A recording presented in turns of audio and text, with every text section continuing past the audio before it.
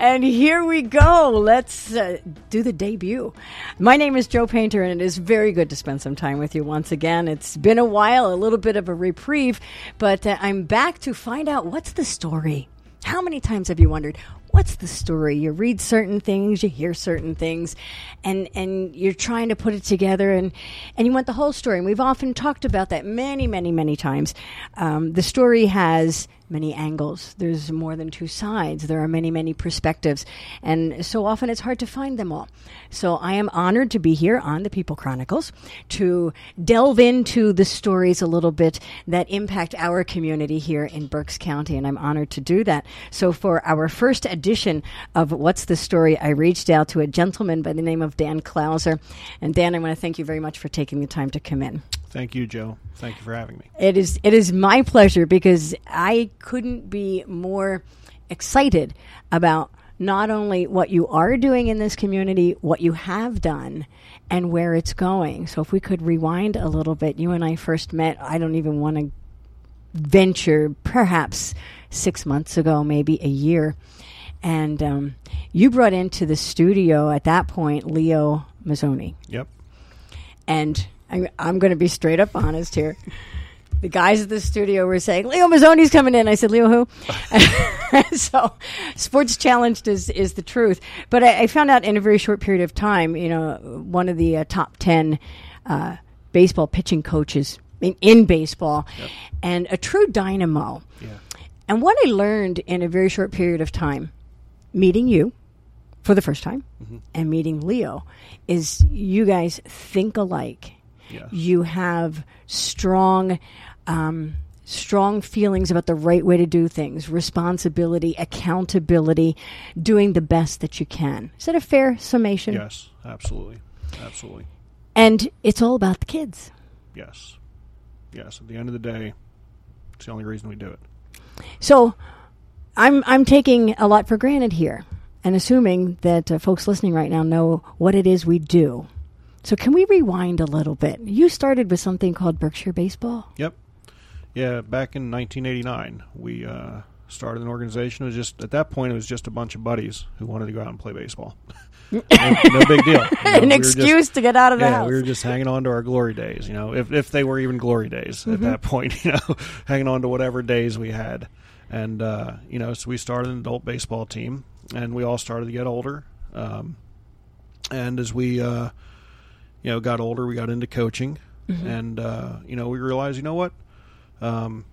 At some point, somebody taught us how to play the game the right way, how to do things the right way, and we almost felt it was a requirement for us to then do the same, to pass on knowledge that someone gave to us to someone younger than us. So it's your mission. Yes. Became your mission. Yes. So we, we started some youth programs at that point. We were, right around 10 years old at that point as the organization. So in 1999, we started some youth work, some youth teams, and that was our way to give back. And we felt that it was very important to do that and to teach kids how to go about not just the game, but life. How to mm-hmm. how to live life the right way.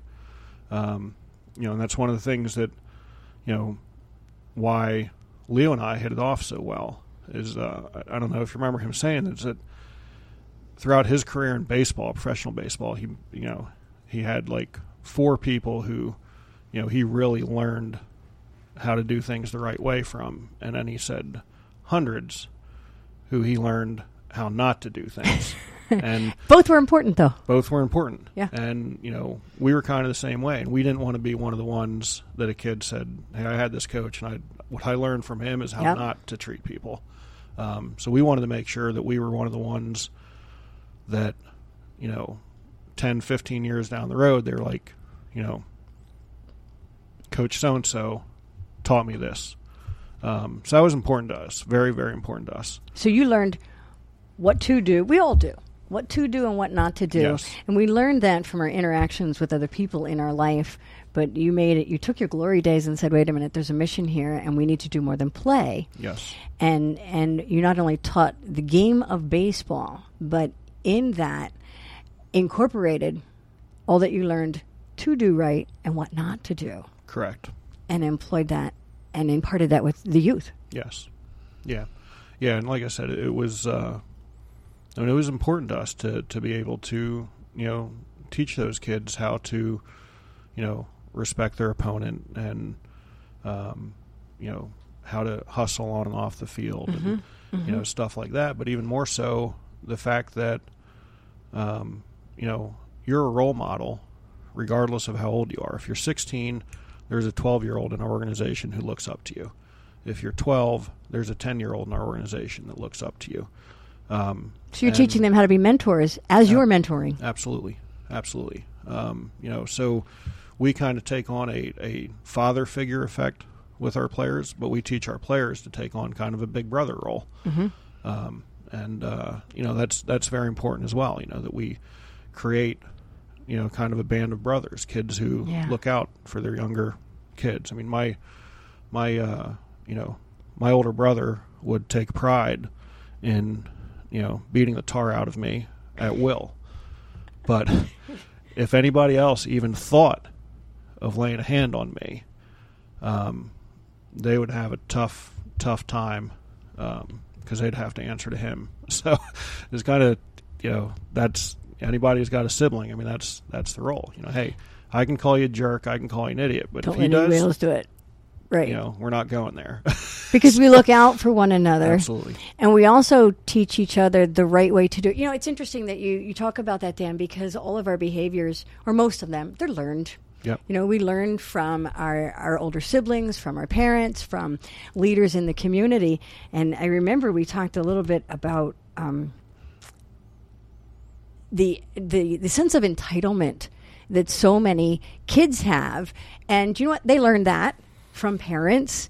And as a parent with two children and watching them come up through t-ball and baseball and softball, the community leagues, much like you're doing, watching parents on the stands yelling at kids, yelling at umps. So we got into that conversation, and Leo, boy, he did not mince words. Not at all. He was Not at all. knock it off, essentially. And he shared stories of moms complaining because their son was on the bench, and he didn't ever cave to that. He explained why the son was on the bench and how that would be different, and if that doesn't work, off the field.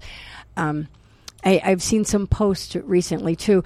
When I talk about that issue, I think it hits a common chord with almost everybody in the community. Either you've done it, or you've seen others that done it, or you've tried not to do it. Yeah. It isn't the way to teach. And getting on the field isn't always easy, but that's not always the ultimate prize. It's being the best you can be. Is that fair? Yeah, and being the best you can be doesn't necessarily mean that you'll get the trophy at the end of the the end of the tournament or the end of the game or the end of the season. And there's nothing wrong with that, And what we try to teach our kids is that, it's how you play the game is really what matters. And if at the end of the game you put out 110% and you lost, you have nothing to be ashamed of. You have no regrets. Right. But if at the end of the game you lost and you go back and play that through your mind, so if I would have hustled a little bit more on this play, and maybe if I would have dove for this fly ball instead of pulling up on it at the last minute, or if I would have taken a better approach at the plate with 2 strikes on, that's when losing isn't acceptable at that point, because you could have done things to correct it. And that's really what we try to teach our kids, is that, the win and the loss isn't necessarily the, number one objective. It's that at the end of the game, win or lose, you've left everything on the field, so to speak. And that's really how you should go about life as well. I mean, that doesn't stop on the baseball field. I mean, if you're, once you get up in age and you reflect back, there's a lot of people who have a lot of regrets when they're 70, 75 years old and they look back on their life. And, I think that's something you should try to eliminate, that when you look back and you reflect, you say, you know what, maybe maybe I didn't end my life with $1 million in the bank or whatever the case is, but there's not a whole lot I'd do differently. I think it's kind of important for people to take that approach at life. If they, at the end of the day, they look back and they don't have a lot of regrets. I think that should be a goal for a lot of people. Not sit and say, well, if I would have done this, if I would have, taken this job instead of that job or whatever. And I mean, I don't know that it's realistic to have no regrets at the end of your life, but I think you can minimize them along the way. Absolutely, for minimize sure. Them, They always say keep your eye on the ball. I think you tell the kids that at the plate. Keep your eye on the ball. Yep. So you're defining the ball as it has strong parallels to life in general, not just that ball coming from the pitcher's mound across the plate. And you want to keep your eye on what is important. I believe, correct me if I'm wrong, I could be wrong, Dan, I think you did or maybe do continue to do some coaching clinics to help coaches deal with that parent who's kind of in the face. And, to the parents' credit, I mean, without being judgmental, we all do what we think is in the best interest for our kids. Right. And so unwittingly, that parent could be hurting the child. The child could be cringing, going, Mom, please, I'll go to the bench, don't worry. So you have clinics to help coaches deal with those issues as well. That's why Leo was here with us back in January, was because he was speaking at one of our coaches' clinics. Yeah. And, again, one of the things, I mean, not only did he talk about how to get kids to pitch to their fullest extent and, the throwing programs that he had his big leaguers on, but he also spoke a lot about how to teach them to, reach back and be, everything that they can be. Yes. So there's definitely a, psychological factor that comes into play. And I think Leo said that day in the studio, he's got a psychology degree, but there's no sheet of paper to show it. So his actions back it up, and that's more important than anything. Yep, and you have to figure out, there's some kids who you can be a little harder on them and they respond, and then there's some kids you got to handle with kid gloves, and you as a coach have to figure that out, and you've got 12, 15, 18 different personalities, and they all have to be dealt with differently, and you've got to figure that out as a coach, how to get this kid to respond, because he's going to respond differently than what this other kid responds. And Leo talked a lot about that during the coaches clinic as well. Coaching's hard work.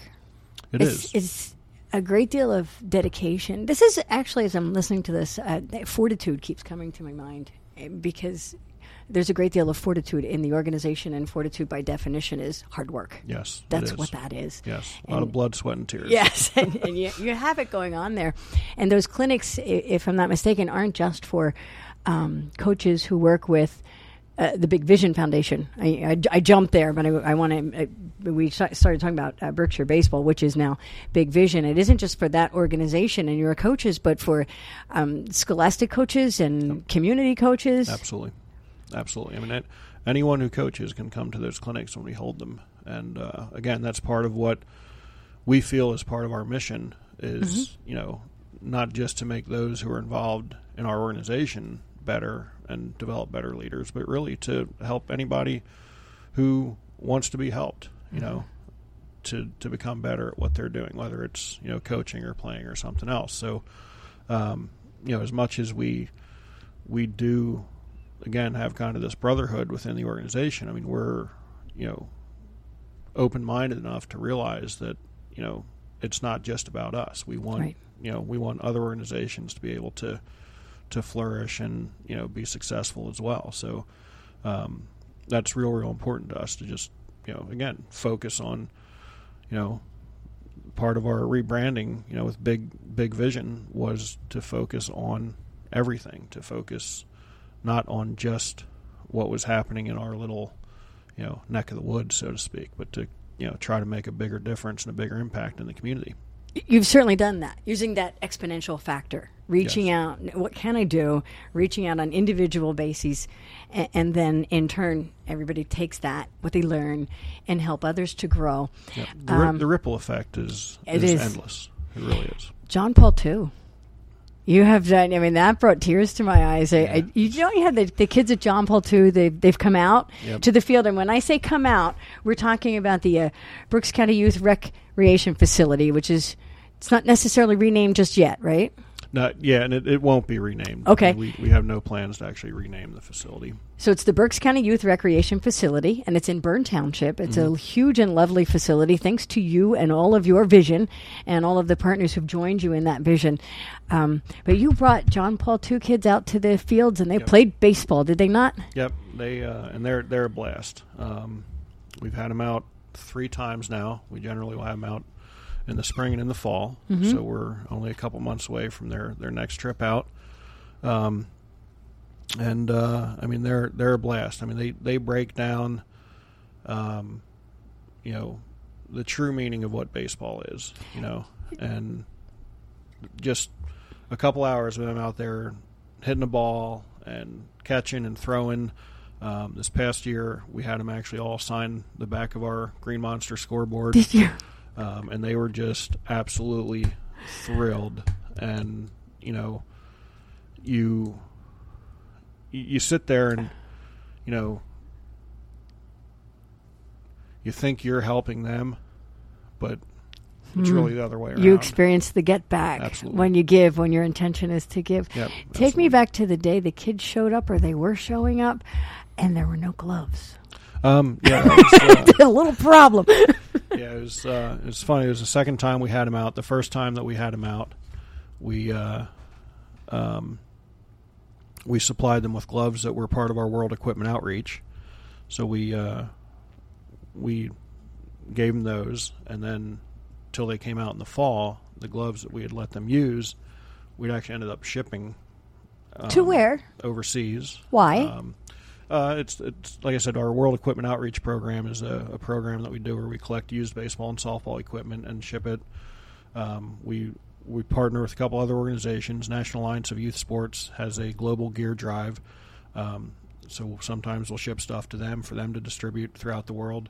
There's another organization actually just over in Harleysville called Pitch In for Baseball. Sometimes we'll ship it to them, and then they distribute it. We've actually shipped stuff directly to the Dominican Republic and to Honduras. So again, reaching out, and now their gloves are gone. Yep. What did you do? We ended up making an urgent phone call over to the Rawlings outlet. We've done a lot with them over the years, and have a great relationship with the manager over there. And he made arrangements to get us gloves over to the facility, and we didn't know for sure how many right-handed gloves we needed, how many left-handed gloves we needed. So he was able to just bring over more gloves than we actually needed, knowing that we'd take back what we didn't use, and then we'd buy what we did use. So we lined them up before we were getting ready to start. And I said, "Okay, everybody, let's grab your gloves. Let's go out in the field."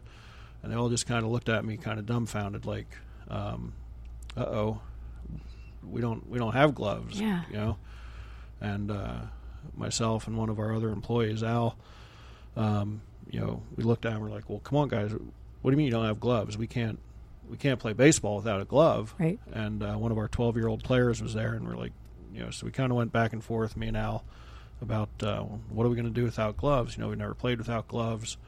And then we had Ethan, our 12-year-old player that was helping us out, say, "Hey, Coach Dan, we got a table full of gloves over there, remember?" And I'm like, "Oh, you know what? That's right. Good job, Ethan." I said, "Here's the deal, guys. We have some gloves for you. I'm going to take you over, get you fitted with the one that fits. But the deal is, when you come back next spring, you got to have your glove with you. You have to bring your own glove." And you'd have thought, So they had a glove. You'd have thought we were writing them a check for $1 million a piece. I mean, it was amazing as we were fitting them up with the gloves, and the smiles on their face, just ear to ear. And now a simple thing, like a glove of their own, was just made their days. They had something that was now theirs. And so that story right there is the epitome of what this organization is about. And I think it certainly draws the conclusion that you make when you say it's not just baseball, it's life. Right. And that's what you're teaching. A little bit of the story of Berkshire Baseball, how that started, and then it grew into a wonderful thing called Big Vision. This is the end of the beginning of the story of Big Vision. And please stick around. The most important part of the Big Vision Foundation and where it's going next is coming up next.